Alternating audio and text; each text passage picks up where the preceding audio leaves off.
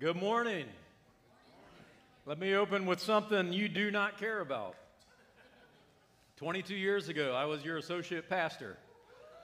Yeah, I heard old people say something. I see you. No, but it's great to be here with you. I'm sorry I wasn't able to make it last year, but something was going on that complicated things. I don't know if any of us remember it last year, but hated not being able to be with you last year and happy to be here with you today. And I love the interaction that we've been able to have between our two churches over the years. Your drummer this morning is one of our drummers from New Start, from my church, Mitchell Jessup. He's one of our three drummers. I did a mental health series in February that I would not have been able to do without Eric Browning, Troy and Krista McNichols, Angela Stanley. They were all a part of that series and made it what it was. So I was happy to be a part of that. I'm glad to come here and preach annually. In August, I have Kelly Rush coming to speak at New Start. And my mom and dad were here a couple times when she spoke here, and they'd just say, hey, you got to get this lady down to New Start to speak. She does an incredible job. So I've enjoyed that partnership that we've had over the years, and look forward to celebrating more of that. It is at least once a month. I'm Troy's brother, by the way. It is at least once a month that I'll be in conversation with someone that's a part of my church, and midway through the conversation, I will sense a little tension in their voice. I'll sense a little tension, a little dissatisfaction with me, dissatisfaction about something about me. And I promise you, I'm telling you the truth, I'm not making this up. Here's how I break the tension when I sense that happening with someone that's a part of my church. I say, hey, stop right there just for a second. I want to explain something to you real quick. My brother pastors an awesome church in Mount Vernon, and I can make you a promise. He is the pastor you wished you had. But you don't. You have me. And I am not nearly as nice as he is. And he is a much better pastor than I am, and that generally lightens it up enough because they know I'm telling the truth.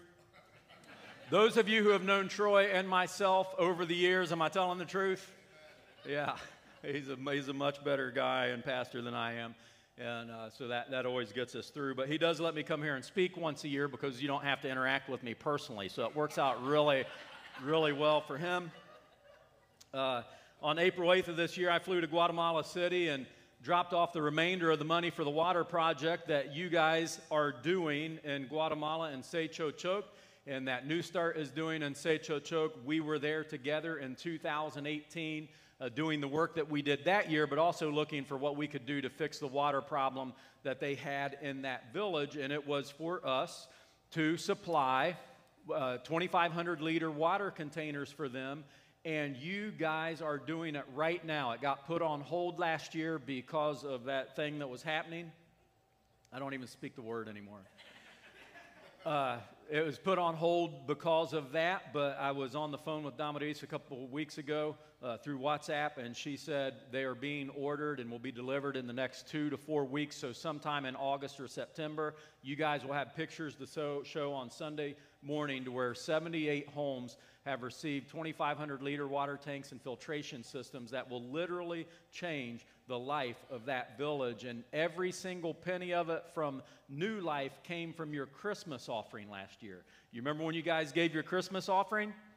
You are changing people's lives this month because of it, and we're grateful for that. It makes a humongous difference in their lives. It's not just about water tanks, and it's not about handouts either. All of these families, since we were there and New Life was there in 2018, these families have been saving money because they have to buy into the project to be able to get one of these. It's not a handout. It's around $220, if I remember correctly, to get one of the water systems installed at their house with the holding tank filtration system. And they have to save about $65, $68 somewhere in there to be able to buy into that because it's not a handout and it's coming through the local church of the Nazarene there so that they're getting economic development and personal development, health development alongside from the Church of the Nazarene in Sechochoc that you guys were a part of help building what we built there. So thank you. I'm going to guess, I'm just goes Central American time. Instead of telling you 3 or 4 weeks, I'm going to tell you 6 to 8 weeks. You guys will be getting pictures on the work that you've done there and changed lives. But that's not the reason I was there on this particular trip. On April 9th, we made the 9-hour drive from Guatemala City through the mountains of Guatemala to the village of Chicahala. And Chicahala is one of the poorest parts of Central America. And the average household income, now I want you to follow me on this. There's going to be a couple stats in here. $5 a day. That's a 10 to 12 hour work day, manual labor, farming, generally for someone else, $5 a day. That $5 a day is the only income produced in these homes, and that $5 a day income is what has to support all of the people and the mouths that need to be fed in that home. So to survive through the month of October through January, when that farming work is not available here in the mountains of Chicahala, most of the men from Chicahala have to migrate across the border into Mexico, to Tapachula, Mexico, to work 10 to 12 hours a day in the coffee harvest to make some money. So they're gone for 4 months when work's not available in Guatemala to here to work on the coffee harvest, and then they come back home and begin working on their harvest. The average family size for this $5 a day is 6 people. 6 mouths to feed on $5 a day. So those stats, the grinding reality of life for 22-year-old Marvin cannot be revealed by those stats. Next slide. The difficulty of life for Marvin, 22 years old, can't be expressed just in those stats that I gave you. Many families in Chicahala eat 1 meal a day. Just simple corn, tamales, or maybe boiled potatoes, and that's it, 1 meal a day. And 22-year-old Marvin was the only breadwinner for his whole family since his father died from alcohol abuse. Now, you can imagine living in such an impressive economy your whole life and having that many mouths to feed, what the lure of alcohol abuse could be for some of the men there. And Marvin's father passed away from alcohol abuse. So now, at 22 years old, he is the breadwinner for all of those mouths. Marvin would go to soccer early in the morning because he's an excellent soccer player and had the potential of making a professional team. And then he would work all day like everybody else, farming. But Marvin was so good and had such a good work ethic, he made $6 a day when a lot of the other men were making $5 a day because of his work ethic. And with that $6 a day, he had to support his mother, he had to support his 2 young sisters, and he had to support his older sister who had had a child and support the child also. So it is hardly surprising in that context why he decided to try his luck on the treacherous journey to America by joining one of the caravans in Guatemala that you heard about this January. When you'd watch the news and see that caravans were forming in Guatemala to begin making their way to the part of the United States, Marvin joined one of those caravans, and he wasn't alone. From this village, 3 others with him from San Marcos and Chicahala went with him. One of the 4 people that went on this trip was his uncle Edward Lopez. Edgar Lopez was 51 years old, and he is the brother of the woman in yellow there on the right, and her name is Epifania Lopez de Tema, and she's the pastor's wife of the Nazarene church in Chicahala, and her pastor as the husband is the one pointing. Pastor Temas is the one pointing out the families to me. He's pointing around those mountains to huts and pointing out to me some of the people who have accepted Christ recently and had become a part of the Chicahala Church of the Nazarene. That's pretty cool right there, huh? So why would Marvin and his uncle Edgar join a caravan in Guatemala to cross the border with coyotes, human smugglers leading the way? Well, Marvin there on the left, his reasons were clear. He made $6 a day. He had to feed and care for a bunch of other people who were not able to have any economy to take care of themselves. And he had been told, and throughout these mountains, people were told that if you arrive in the United States, you'll get free housing, free food, free education, free health care, and work that pays well. And all Marvin wanted was to work. That's what he wanted. But he wanted to get paid more than $6 a day for the work that he was doing. He wasn't looking for handouts necessarily. He just wanted to get to America and have a life to where he could make money. He also had reason to believe this was a good idea because in the 22 years of his life, as you drive through San Marcos in the village of Chicahala, about every now and then you will see one of these huts that is significantly, if not 2 to 3 times nicer than all the other huts. It might actually have tin on the roof. It might have a concrete floor. It might have a little addition built onto the side of the hut. And the reason you see these houses that are nicer than the others is because through the 22 years of his life, there are people from San Marcos and Chicahala who have made it to the United States illegally, got work, and are sending money back to family members there who over the years have been able to have a better life because one of their family members made the trip to America. So in his 22 years, he had every reason to believe this was the solution, that this was the idea. His uncle beside him there, his Uncle Edgar's reason for joining the caravan in January was different than Marvin's. He was trying to get home to America. He lived in Jackson, Mississippi for 26 years. He came to the U.S. illegally in 1993. He has a wife and 2 children in Mississippi. And when they raided the factory where he worked in Mississippi for all of those years, for 26 years, in 2019, Immigrations and Customs Enforcement agents raided the chicken factory where he worked. 2019 was the last time he seen his family. He spent a solid year in America in an ICE detention facility before he was deported back to Guatemala.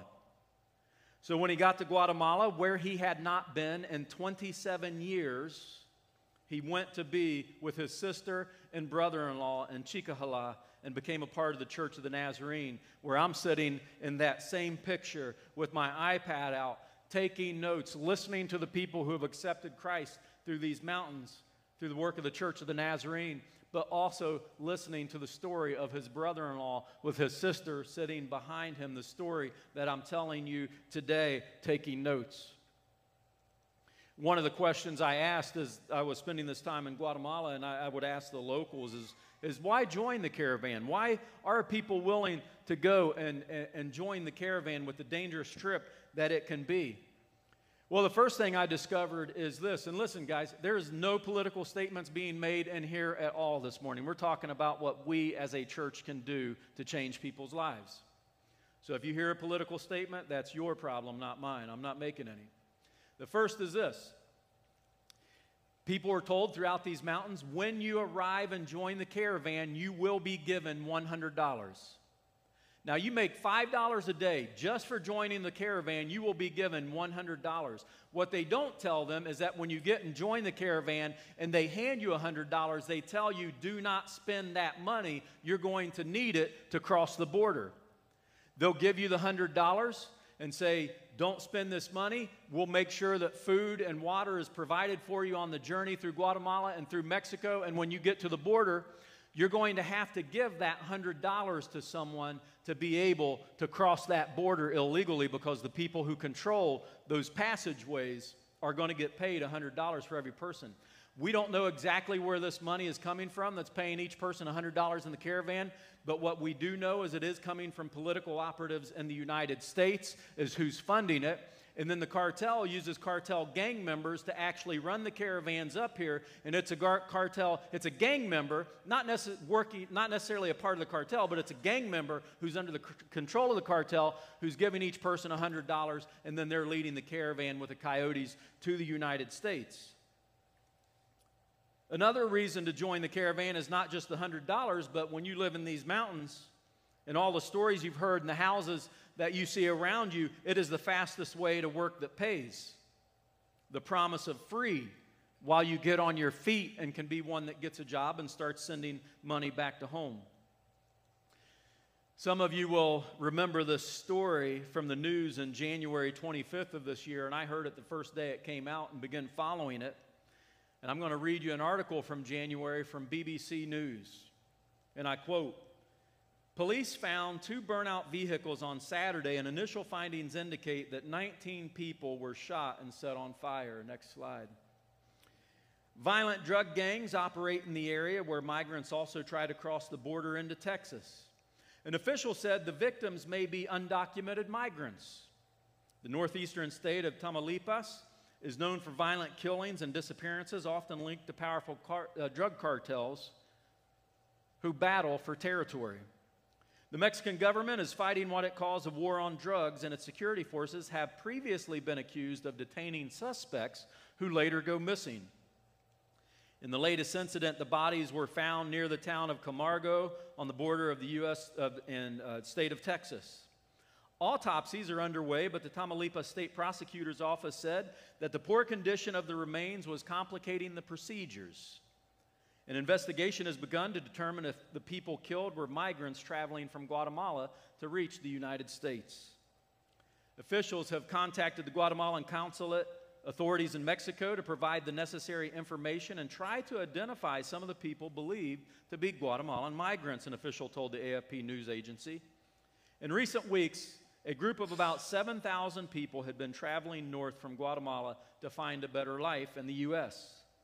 Every year, thousands of people from Central America attempt to make the long journey on foot to the U.S. through Mexico, many fleeing poverty and violence. Drug gangs often extort money from migrants traveling through their territories and run people smuggling operations that take advantage of people's desperate wish to reach North America, close quote.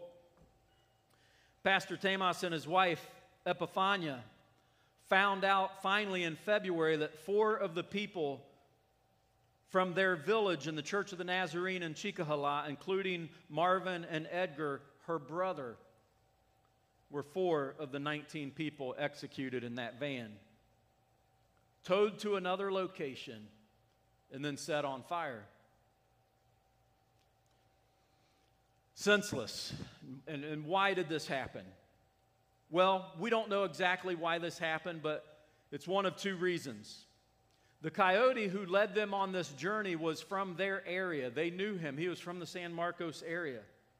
There's a possibility that he saw an opening in the passageway. He knew how to get people across the border illegally. Maybe there was an opening that he saw where the cartel was off of their game and he could get them through and keep the $1,900 for himself. Another possibility is over the years, this area has been controlled by the Zeta cartel, and in recent years, the Gulf cartel has been trying to take over this area from the Zeta cartel, so it's possible that the Gulf cartel stopped these guys and tried to get the $1,900 from them, and the coyote said, no way, the Zeta cartel will kill us, we're not going to do it, and maybe they were killed by the Gulf cartel. Maybe he tried to keep the money and they were killed by the Zeta cartel. We don't know why they were killed, but what we do know, it was either over $1,900 or over territory dispute. So they find this out in February, that Edgar, her brother, and Marvin were killed that day. In March, 12 Mexican state police officers were were arrested for the execution of these 19 people. Police officers working for the cartel. Same thing as either over the $1,900 or the police officers were working for one of the 2 cartels and had a reason to strengthen their territory by killing these 19 people. So 12 police officers pulled over your fellow Nazarenes, executed them, towed them to another location, and set it on fire to try to hide the fact of what had happened. So on January 24th, when I was on stage preaching the final message to my church in Delaware, preaching the final message in my series, The Truth About Your Trials, your fellow Christians, your fellow Nazarenes, Marvin and Edgar, were being murdered by the Mexican police on behalf of the Gulf or Zeta cartel, most likely for territory or $1,900. Well, I'm preaching to the people of southern Delaware County, who are the luckiest people in the world, second to those of you who live in Knox County, on the truth about their trials. Your fellow Nazarenes were being executed. In Genesis chapter 12, verse 2 and 3, God made a promise to Abraham that extends through to us here today. God was telling Abraham on the screen, I will bless you for your faith, and you will be a blessing to others. The whole world will be blessed through you. Let's read it. I will make you into a great nation. I will bless you and make you famous, and you will be a blessing to others. I will bless those who bless you and curse those who treat you with contempt. All of the families of the earth will be blessed through you. This passage is most directly about Jesus. That through the lineage of Abraham, the Messiah is going to come. That's what this passage is primarily about. But it also contains another very important meaning for us today too.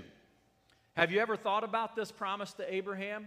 That this promise being that Jesus would come, you realize Abraham was never going to be the recipient of Christ on the cross? When God was giving him this, that his next generation wasn't going to be recipients of Christ on the cross, that his next generation wasn't going to be. So when the world is going to be blessed through you, yes, it's going to be through Jesus, but it also meant something to Abraham and his descendants of that day. He's saying, I am going to bless you. I'm going to bless you with health. I'm going to bless you with income. I'm going to bless you with economy. I'm going to bless you with all of these things, and then you are going to turn around and be a blessing to the people around you. This passage that you're looking at on the screen is not a descriptive passage. It's one of the questions we want to ask ourselves when we're reading something in Scripture. Is this just a description of what was going on at the time? So, for example, in Acts, where they say as the first day of the week as they're in the custom of doing, they preached all night, basically had a church service all night. Guy fell asleep, fell out of the window, was killed. Then they go down and heal the guy and all that. What you're reading is a description of it. Doesn't mean church services need to run till midnight until someone falls asleep and falls out the window, right? Or is it prescriptive? Is something being said here that is contained in Genesis through Revelation and applies to me today? The answer is yes on both meanings. The coming of the Messiah, you are blessed through Abraham. And also, as a follower of Jesus Christ, when you are blessed with anything, it connects all the way back to this promise. Not for you to keep unto yourself, but to be a blessing to others. Let me fire hydrant you with some scripture this morning. Deuteronomy 15:11. For there will never cease to be poor in the land. Therefore I command you, you shall open wide your hand to your brother, to the needy and the poor in your land. Psalm 37:21. The wicked borrows, but does not pay back. But the righteous is generous and gives. Proverbs 19:17. Whoever is generous to the poor lends to the Lord, and he will repay him for his deed. 1 Timothy 6:18. They are to do good, to be rich in good works, to be generous and ready to share. You see, in addition to the Messiah coming through the line of Abraham, he's also telling them anyone who becomes a follower of Jesus Christ is going to be blessed, and those blessings are to come out of your life and directly into the lives of other people. So with a tragedy like this one, what can we do about it? September 1st of 1999, when I moved out of Mount Vernon and moved to Delaware County and began the work that would take 2 years to get to where we got the church open, one of the commitments I made during that time is that we were going to change people's lives, not just in Delaware County, but around the world. I don't know why that God asked me to start a church in Delaware County. It's one of the most well-to-do counties in southern Delaware County anywhere.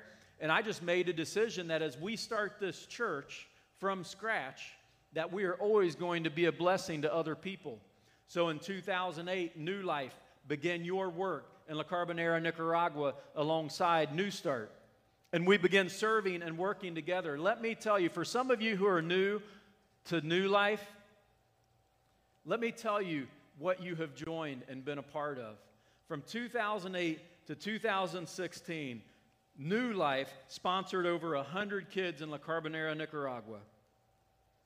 You were a part of taking literacy for children from 0% literacy in this village, that by the time we were left, it was 100% literacy for everyone who participated in our program. You guys built a multi-use church.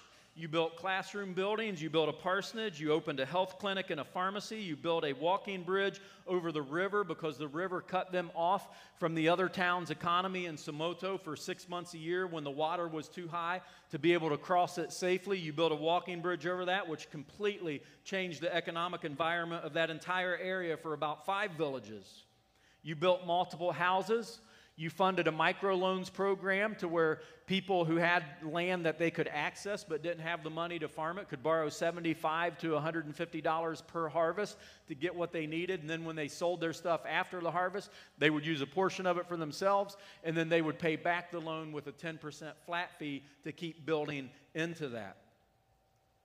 Well, in 2018, New Life moved your work to Guatemala with Compassionate Ministries of the Church of the Nazarene, and that's how we ended up in Sechochoc, and that's how the water project has been developing over these 2 years. That's the church that you're a part of. That's the church that you're engaging in. I want to give you another example of the type of work that you guys are doing and will continue to do in Guatemala in the years to come. On the next slide, I was at a meeting in Guatemala about something else another year, and I looked outside the window and saw all these faces, so I went around and took a picture and saw all these beautiful skirts that these women were wearing. Some of the poorest people in the world wearing some of the most beautiful clothing that you're ever going to see. There they are standing there in that. And the reason is because these are handmade on wooden looms. If we'll go to the next slide. This is how these skirts are made, and it's part of the culture down there. When you get off your cruise ship into port and you go walking around the shop and you see these beautiful fabrics, this is where they're being made. This is how they're being made in the mountains across Central America and these poor villages. This is where they're being made. And there's no reason to feel bad about that. Buy them, empty them out, let them buy more because that helps keep that economy going. But this is how they're made, is on wooden looms. The reason I was there with Pastor Tamos is because Damaris had contacted me back in February or so and said, Greg, I know New Life is going to want to be a part of these types of projects. I know New Start is going to want to be a part of this. Would you come down and see what's going on? Come hear this story. See the work that Pastor Tamos is doing in this area. We don't come along and help people who wouldn't do it without us. Over the years in Nicaragua, in Guatemala, we're only doing work for people who are going, man, we're going to do this with or without help, and we're going to figure out how to do it. That's exactly what Pastor Tamos has been doing. Let me tell you, for the people who left because of $5 a day, what he is doing as a pastor of the local Nazarene church to change what's going on in his community. Let me give you an example of just one project here on the next slide.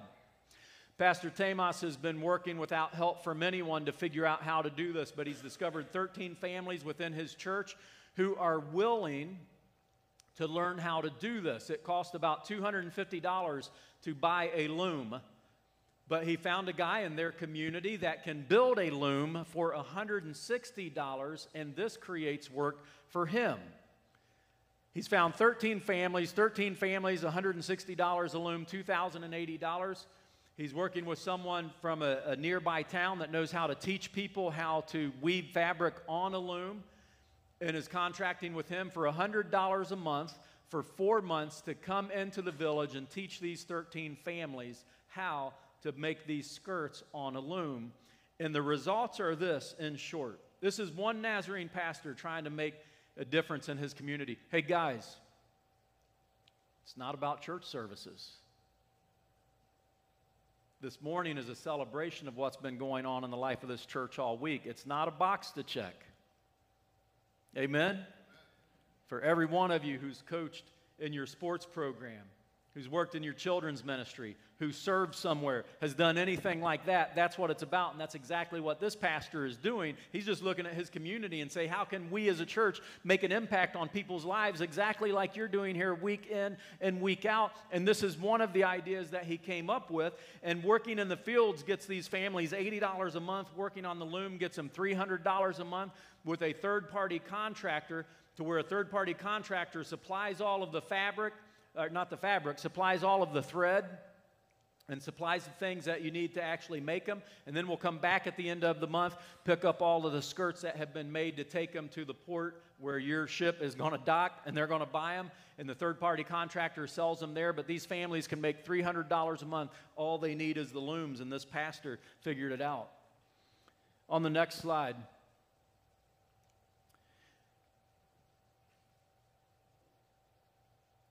One of the most important things about this morning is this. You have been doing this for years. This isn't a pitch this morning. This is a celebration that there are tragedies going on all around the world. There are difficulties and tragedies going on right here in Knox County in people's lives. And when a local follower of Jesus Christ, when someone a part of a local Nazarene church says, "What can I do to alleviate suffering around me?" you are fulfilling the call of Abraham. You're being a blessing to others. When you pay into World Evangelism Fund as a church, you're doing these types of projects all around the world. The Church of the Nazarene is doing these types of projects all around the world through compassionate ministries. You're participating in that. You're participating in it locally through what you do here, and you're participating in it globally. So today is a celebration for everyone who has been fully engaged, whether it's been for the last 22 years since I walked out of this church, or whether it's just been in the last 22 weeks that you've become a part of the life of this church. When you actively participate, and when you're actively engaged, you are fulfilling the promise of Abraham and making a difference in people's lives. Piece of good news I have to share with you is just dates. I just confirmed the dates a couple weeks ago that New Life is going to be able to go back to Guatemala on a work and witness trip in 2022. The dates are June 20th to June 29th. We don't have the project set up yet. We don't know what we're doing yet, but I've been working with Tom, Duncan, and Troy to get the dates coordinated between our two churches where we can go together again as we've been doing for years on June 20th to 29th. So just mark those dates on your calendar and hold them open if you're able to. We don't know what we're doing yet. We don't know what the number limit of people will be because of that thing that I can't talk about, that I refuse to use the word of. Waiting to see what all happens there. But mark those dates on your calendar because you guys, again, are going to get to be a part of it. So a celebration today, but also what's really, really important to me is to challenge you. If you're sitting here this morning and you're in a situation to where you're in the process of disengaging from the life of New Life, let me tell you something. Whatever the reason is, that no one around you even realizes it, but you're just starting to disengage. You've stopped giving as often. You've stopped participating. You've slowly stopped serving, and you're just disengaging farther and farther back. Whatever the pull is that's pulling you away from that, I want to encourage you to address it this week because you don't want to miss out on the next 20 years of this at New Life. You don't want to miss out on what God is doing through this church. You don't want to miss out on that. You don't want to be separated because of personality rub with someone or a clash in some type of way or a disagreement about how a direction of ministry is going or what the new worship leader that starts tomorrow sounds like. Where is he? Is he in here? I hope he left. Pristine vocal, man, dude. Wow. I texted Troy during the thing. I was like, that dude's vocal was fire. Anyway, but if you're disengaging in any way, I want to encourage you to address whatever it is. If you don't know how to go about addressing it, ask someone from my number. Contact me this week. I'll give you objective third-party engagement on how to address whatever the issue is that's causing you to disengage. Here's what I do know. It's almost never the reason people tell you. Almost never the reason people tell you. That's normally about the fifth layer of the onion. I can help you get to the first layer. Feel free to reach out to me. I'll help you with that. And really importantly, if you just haven't decided to get engaged into the ministry and the life and the giving of New Life, I hope this message today will be a challenge to you to go, man, there's nothing I'd rather be a part of. I want to have an impact in this world that lives beyond me. I want to follow that promise that God made to Abraham, that when I accepted Jesus Christ, that for the rest of my life, regardless of what I'm going through, I'm going to be a blessing to others. So this morning, right now, it's 11:29, so it's 9:29 there. Pastor Temas and his wife Epifania are leading church in Chicahala, Guatemala, and I guarantee you her heart is heavy mourning the murder of her brother by Mexican police and the cartel. Guarantee it. But in the midst of her tragedy, she's doing something else. She's teaching Sunday school in Chicahala, Guatemala this morning. In the midst of whatever you're going through, we still turn around and serve. Amen? Amen. Let's get engaged this morning. Let's stand and pray. God, we thank you so much for what Pastor Temas and his wife are doing and the work that they're doing in Guatemala. And we pray for the heavy heart of her, but also the hearts of those in this room who is dealing with some kind of grief, some kind of trial in their life right now. And that trial, the enemy's actually using that to cause them to disengage when you want the exact opposite, that we need to engage more deeply into the relationships that we can trust. And we want to be engaged, God. We want to get involved. We want to get fully connected into the life of the church through serving, because we don't want to miss out on the promise to Abraham that you will bless those who follow through with that promise of being a blessing to others. And we celebrate it today, God. We celebrate what you've been doing for a few decades now through the life of this church. We celebrate it.